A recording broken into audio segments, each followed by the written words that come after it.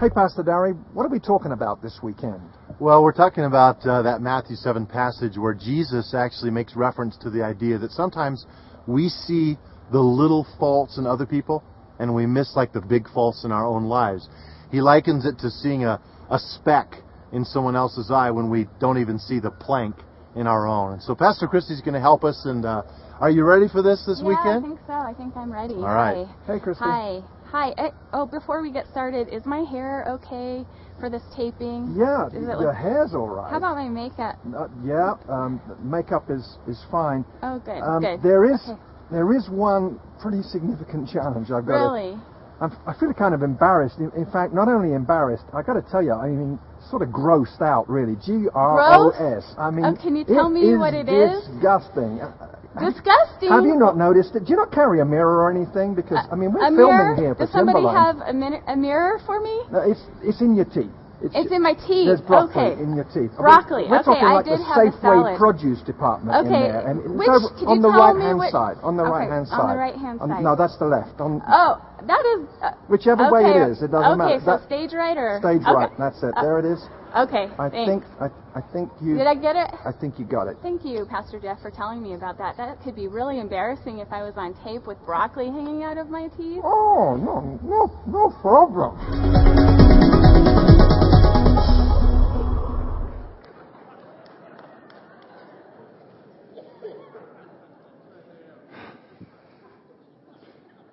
Good morning. The things we do, huh? Well, it's great to see you. I hope that you had a great Thanksgiving. Forgive me, those of you that have heard me say this. I have to say this every year because people ask me out in the hall. They did last weekend, and they have this weekend. They always ask, how do we celebrate Thanksgiving in England?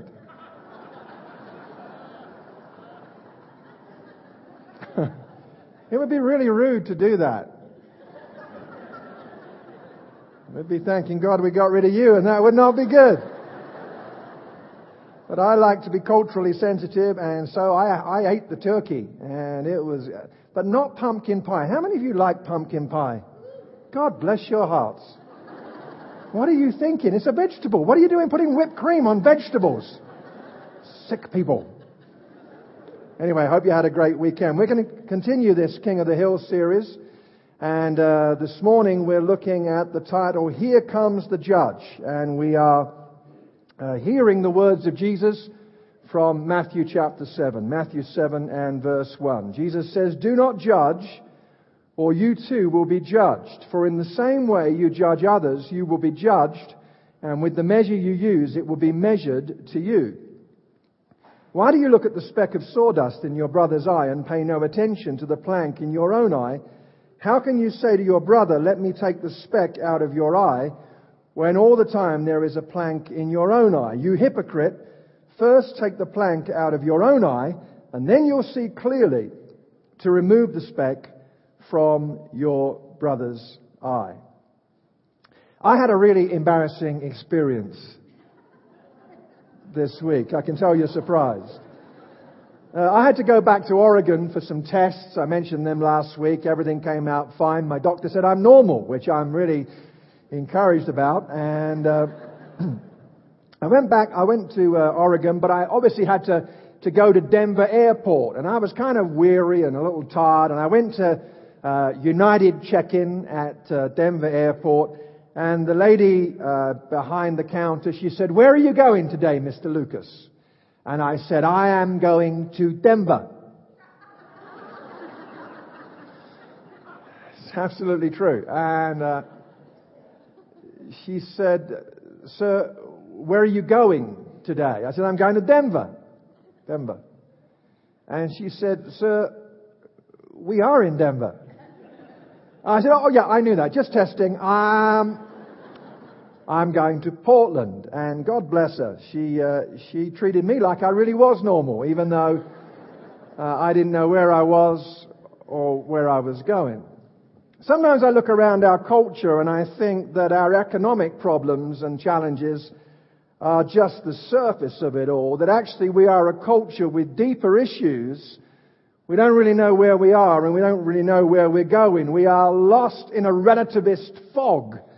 where truth is relative. If it's true for you, then that's great, but it doesn't have to be true for me. We are somewhat marooned on a postmodern island where the trend is that we be moral jellyfish who never say that's right or that's wrong. We just go with the flow. And the results of this, it's coming from academics. Professor Richard Dawkins, the militant evangelistic atheist who wrote the book The God Delusion. He says in that book, and I quote, "In our universe there is no design, no purpose, no good, no evil, nothing but blind, pitiless indifference." And that academic statement is being picked up in popular culture. A recent song from Travis says, "There is no wrong, there is no right. The circle only has one side." It all sounds highly fashionable and trendy, but stop and just think for a moment about the implications if there's nothing wrong and nothing right. It means that the Holocaust was okay. It means that the terrible crime that's been inflicted is no longer a terrible crime because there is no wrong, there is no right. It means that we shouldn't have any justice, no courts of law, because there is no wrong, there is no right. In fact, Tolstoy, the Russian writer, interpreted the Sermon on the Mount literally like that we should not have any law courts. All the prisons would be emptied because the rapist is not a rapist. The murderer is not a murderer. You wouldn't discipline your children and teach them good and bad behavior. No such thing. You wouldn't worry about who you left your children with because it doesn't matter about a background check because there's no such thing as abuse. You'd marry anyone who asked you, whatever their background, because after all, you shouldn't judge. Now should you? In fact, in a recent Barna survey, only 1/3 of Americans believe that truth is absolute and unchanging. And by the way, in Europe, it's worse. See, we're living in this kind of tolerance-addicted, live and let live culture. And for that reason alone, it is absolutely vital that we examine with great care the words of Jesus, "Judge not that you be not judged." Because these are words that are perhaps the most misinterpreted, misquoted words in the entire Bible. Anytime someone says, "I think that's wrong," someone jumps up and says, "Judge not that you be not judged." It is obvious from Scripture that Jesus is not calling us to suspend all judgment. In fact, life is full of judgments. When I pulled into the parking lot today, I had to turn left from Timberline Road. And I made a judgment that I had plenty of time. As that car came towards me, I had plenty of time to get across the road into the parking lot. And may I just say, if you are the driver of that car, may God bless you and may you be a forgiving soul. I appreciate that. Life is full of judgments. I make a judgment about how I wear my hair. Not all judgments are correct. I know that. The Bible is loaded with the call to judge. When disputes arise between believers, 1 Corinthians 6 says, appoint some arbiters to make judgments about that. The local church has to make judgments about the moral conduct of its leaders. We make judgments when we appoint elders and deacons. You are called to judge what I'm saying now. Don't you dare just swallow it wholesale because someone behind a plexiglass pulpit says it. We are to evaluate what is said against God's word. We make judgments. Is it true? And so it is very clear that Jesus is not saying, don't make any judgments. What he is saying clearly is, don't be judgmental. There were Pharisees in the crowds. They had PhD level judgmentalism. They were good at it. So what's the difference between judging and being judgmental? Well, first of all, a judgmental person is, as one commentator says, censorious. They love to catch people out. They enjoy it when they find someone doing something vaguely naughty. They just love that. They look for trouble. Jude 16 in the NIV uses a phrase. It talks about fault finders. Judgmental people are fault finders. Why do they find fault? Because they're always hunting for it. They get up in the morning on a mission from God to be irritated. Last week on the airplane, I met perhaps one of the rudest men I've ever met in my life. And as we were going out of Denver, I'm just kind of hoping that he doesn't attend Timberline, because I've just made him famous. He got on the plane mad. He threw his bag into the overhead baggage compartment. He sat down next to me, grabbed the seat belt, and he started complaining. He called the flight attendant, who apparently is responsible for the weather conditions in the earth. Said, this plane is late. She said, sir, we're waiting for clearance. It's the weather. It's not good enough. I'm thinking, what do you want her to do? Speak to the clouds? But I didn't say that because I don't want to get slapped. The coffee was too cold. The coffee was too hot. I want 2 meals, not just 1 meal. I don't like this seat. Why can't I hear the pilot's communication with the tower? Complain, complain, complain. It just went on forever. In fact, between us. It's just between us. One of the flight attendants came up to me and knelt down beside me. She said, sir, you are sitting next to one of the rudest men on earth. I said, I know that.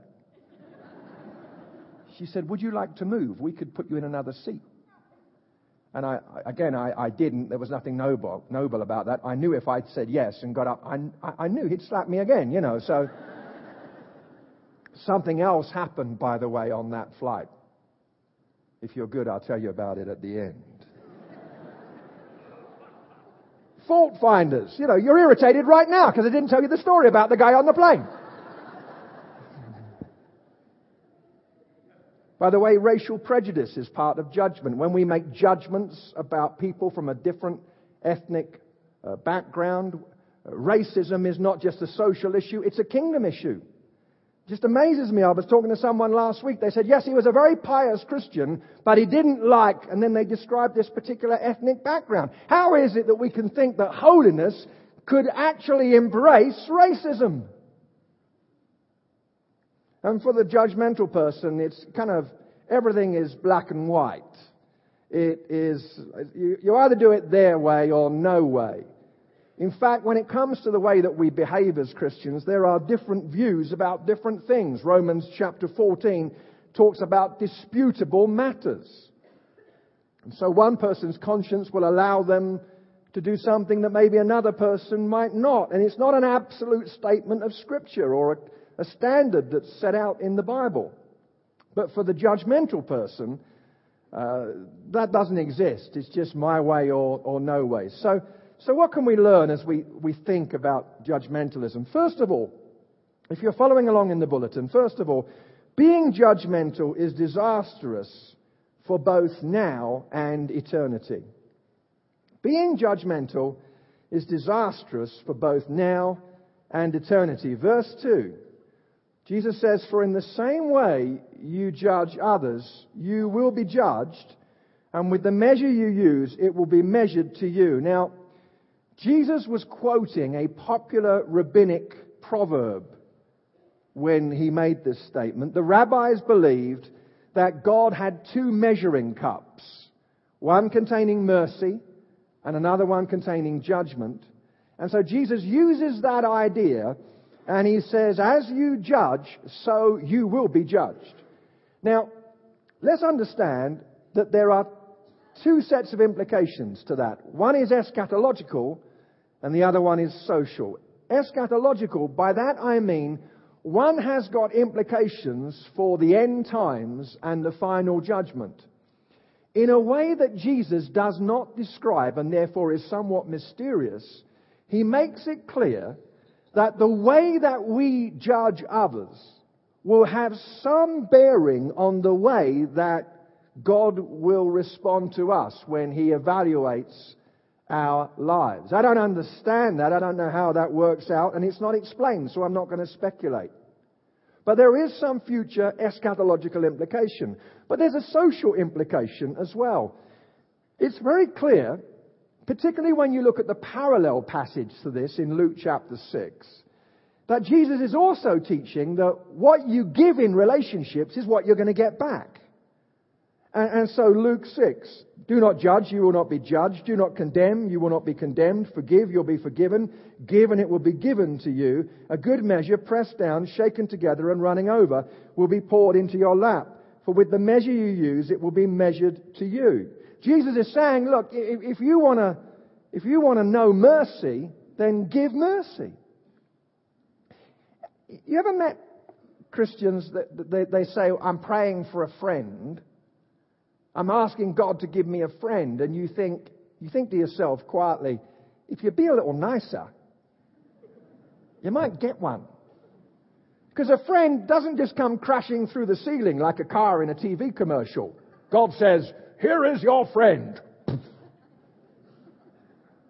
Friendship grows, it's developed, and it is socially disastrous to be judgmental because, frankly, people don't want to be around you. I don't want to be associated with a judgmental church that is known for ranting. I want to be a million miles from the people who show up at the funerals of deceased American service people and hold up signs, placards that say that God hates gays. I want to be a billion miles from that kind of vitriol and rhetoric. Frankly, we're not here to discuss that other issue, but God doesn't hate anybody. And I don't want to be part of a church that rants its way to the nation. It's not what we are called to be. It is unattractive. Anyone here, come on, let's just get honest here. Anyone here, you ever seen The Simpsons? Seen The Simpsons? You know, you were flicking through looking for Christian TV and... I am reliably informed that in one episode of The Simpsons, Homer sees his born-again neighbour, Maude Flanders, over the fence, and he greets her warmly. Hey, haven't seen you in a few weeks, Maude. Where have you been? Oh, Maude cheerfully replies, I've been away at a Bible camp learning how to be more judgmental.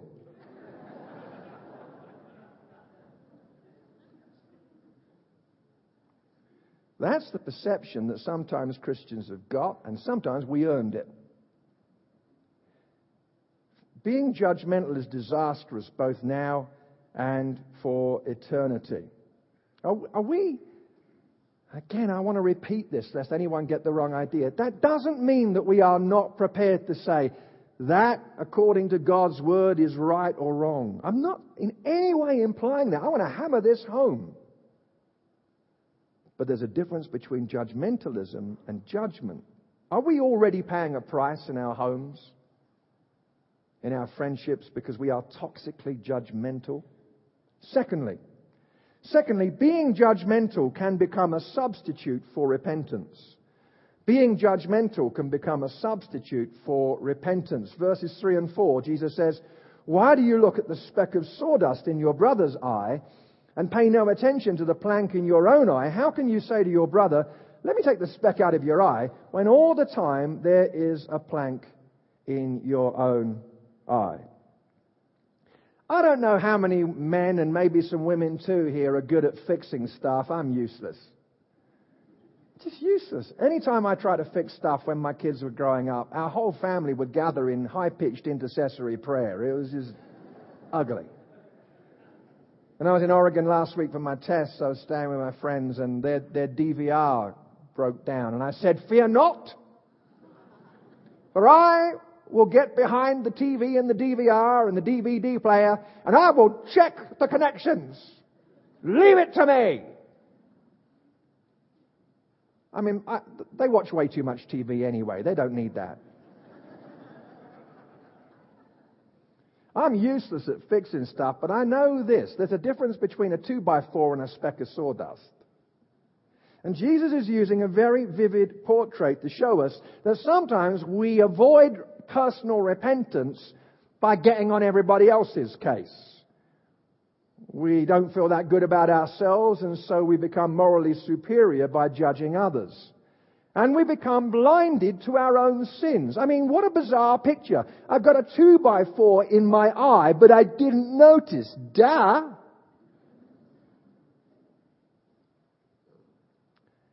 I wrecked a BMW car once. It was a friend's car. It was 2 years old, and they'd replaced the battery. In this particular car, they put the battery in the back seat, under the back seat. Silly place for it. They replaced it with the wrong batteries, so the battery posts, the terminal things, were sticking up too high. Get what I'm talking about? I'm great mechanically too.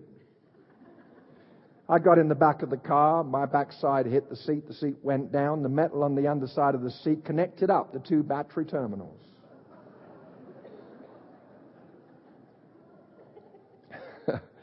You know, I appreciate your compassionate, caring response. You're good, you know. And we're driving along and the trip computer on the BMW is freaking out. Achtung, Achtung! It is crying in German.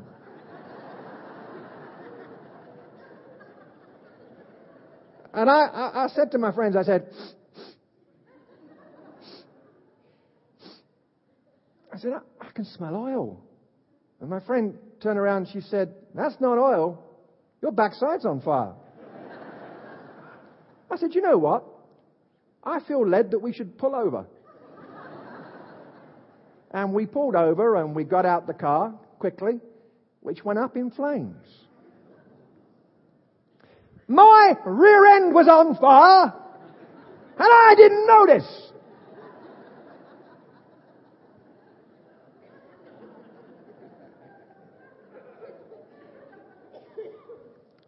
We can do that, you know. Everybody else sees the glaringly obvious stuff in our lives, but we're oblivious. I mean, the trip computer's going, rear end on fire, rear end. No, it's not. Are we doing that? Are we trying to avoid issues? I mean, let's just stop for a moment, let this sink. I just think we need to let God's Word challenge us. Are we constantly avoiding our stuff by focusing on other people's stuff?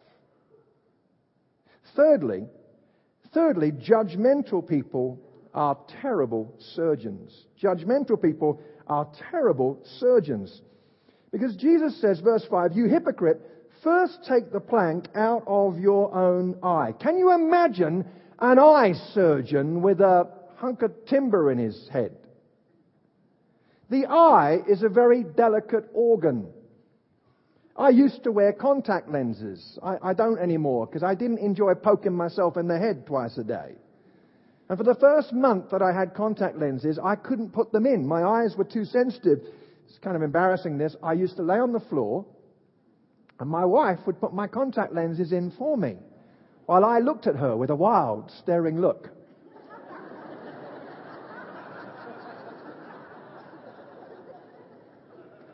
I'm so glad my wife didn't say, well, open those eyes, let's slap those babies in. No, because the eye is a delicate organ. It needs precision. It needs care.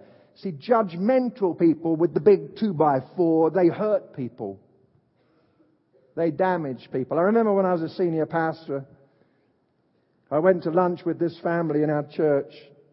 Nice family, but Mum was kind of uptight and she was upset that their 16-year-old son, John, was listening to some music that she didn't like. And John's sitting there, nice kid, and she said, Pastor Jeff, would you tell John that he needs to quit listening to this music? And I'm immediately in a moral dilemma. Number one, because I don't think it's a good idea to embarrass John like that. And secondly, she was talking about one of my favorite bands. So now parents listen. And young people listen. Just to be clear, so you haven't got to reach for that communication card. I know that there might be music that would be a bad idea to listen to. I get that, all right? I understand that. Let's be clear. However, this was relatively neutral, and I never did get around to telling him off because I didn't want to embarrass him, and secondly, I didn't think there was anything wrong anyway. You know what? John ended up walking away from God. And frankly, I think his parents wore him out. And the Bible talks about that in Ephesians and Colossians. Colossians 3. Fathers, do not embitter your children, or they will become discouraged. You see, judgmentalism hurts people. It wounds. This is not just a vague issue that we're talking about this morning. Sir, are you damaging your family? Are you going to be pious 10 years from now and pray that your kids will come back to Jesus? When, dare I say it, you might be contributing to helping them to walk away right now. Judgmentalism damages and hurts. Judgmental people make terrible surgeons. Fourthly, and finally, Jesus shows us the way to growth. And that is in true community. Look at verse 5, the second part of it. Jesus says, then you will see clearly to remove the speck from your brother's eye. Now please see this. Jesus is not saying mind your own business, stay out of each other's lives. On the contrary, Jesus is painting a word portrait describing what true church should be, where we do actually give permission to people to speak into our lives and help us. Timberline Church can never just be a preaching centre or a building where we gather each week to sing songs. Timberline Church has got to be about not just building a crowd, but building church. And authentic church includes us being the kind of people that others can challenge. In the kingdom of God, authority is always given, never taken. It's in the cult that authority is taken. It's in the church that authority is freely given. And what we can do is we can find trusted friends and print them a permission slip to speak into our lives. Tell me where I'm getting it wrong. Now that won't be everybody. And it won't be everybody you see in this church. Hey, how you doing? Fine. How you doing? By the way, let me just tell you. It's not going to work that way.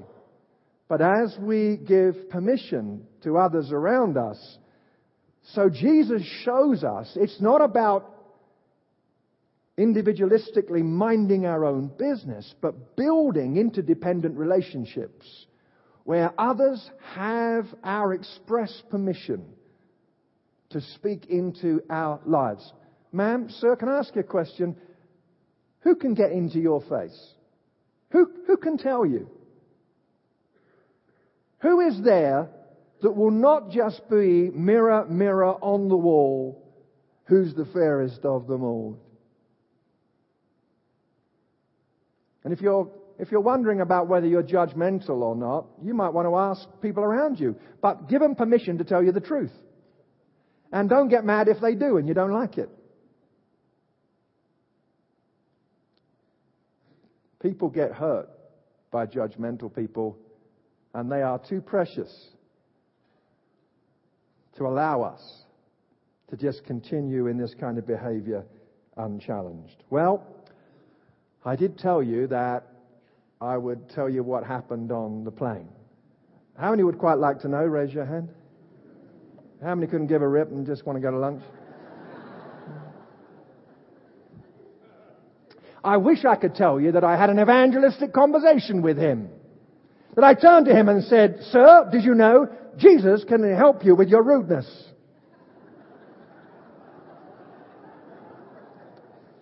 Not the best way to approach things. Actually, what happened was, I engaged in the battle for the armrest. How many know what I'm talking about here? Now listen, there are 2 inches of plastic between us. An inch is his, and an inch is mine. It's mine. Step away from the armrest, sir. Do you know what? Not only did he have his arm on the armrest, but he took the whole 2 inches plus spillage.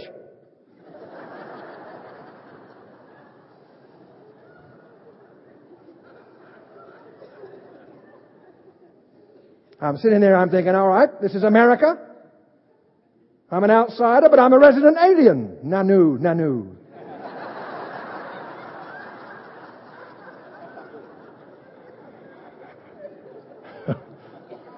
Anyone remember that? Some of you are going, is that a Greek word? And the inch at the armrest is mine. Mine. So I'm sitting there and I'm trying to nudge his arm. But he is steadfast, unmovable. So I thought, how can I get my inch of the armrest? This is a justice issue.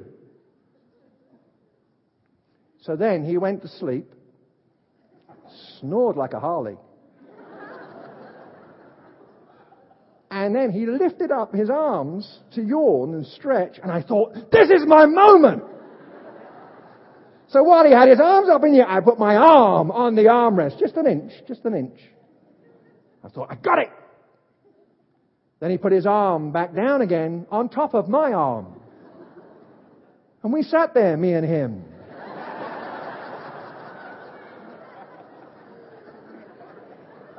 Like a profoundly unhappy couple. And then I realized I had become just like him. It's my armrest.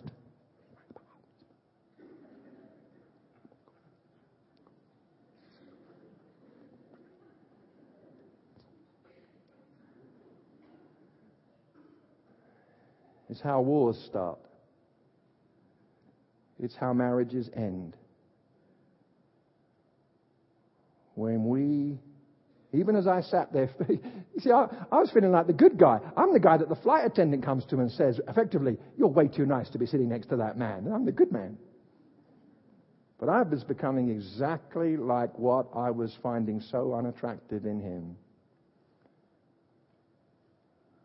Over an armrest. Jesus in this magnificent talk on the hill shows us that there's another way to live. Do not judge.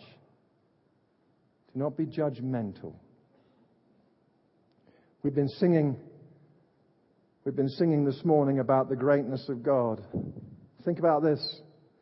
God is so great that He's been able to forgive our stuff.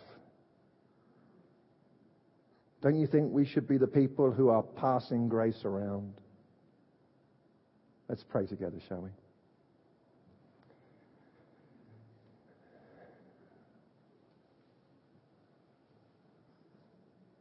Father, we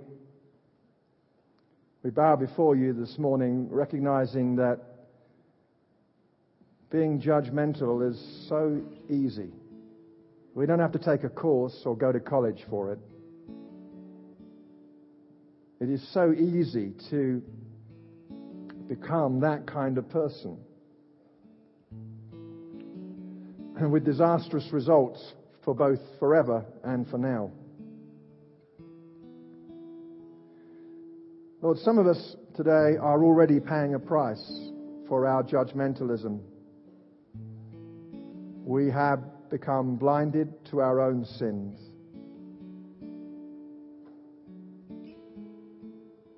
We pray, Lord, that you will help us to build relationships of reality and resilience, where we allow others to speak into our lives. This morning, as we continue in prayer, I'm not going to ask for any public response today, but some of us know, don't we, that our families, our marriages, our homes, our workplaces, our friendships have been bruised by our judgmentalism. Why don't we take a moment here to talk to God about that?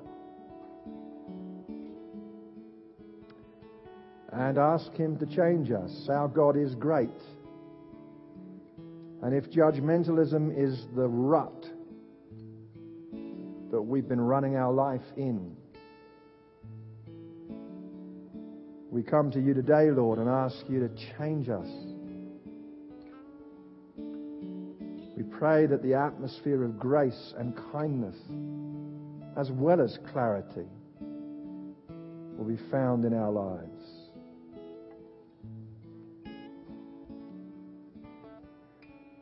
And we pause, Lord, and we pray for people that we may have wounded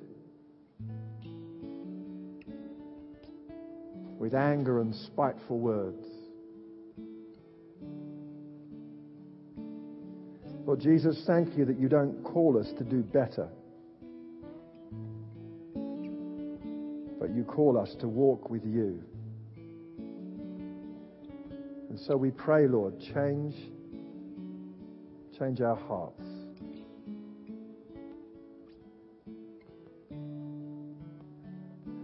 And Lord, we pray for us as a church that we will go deeper together in you.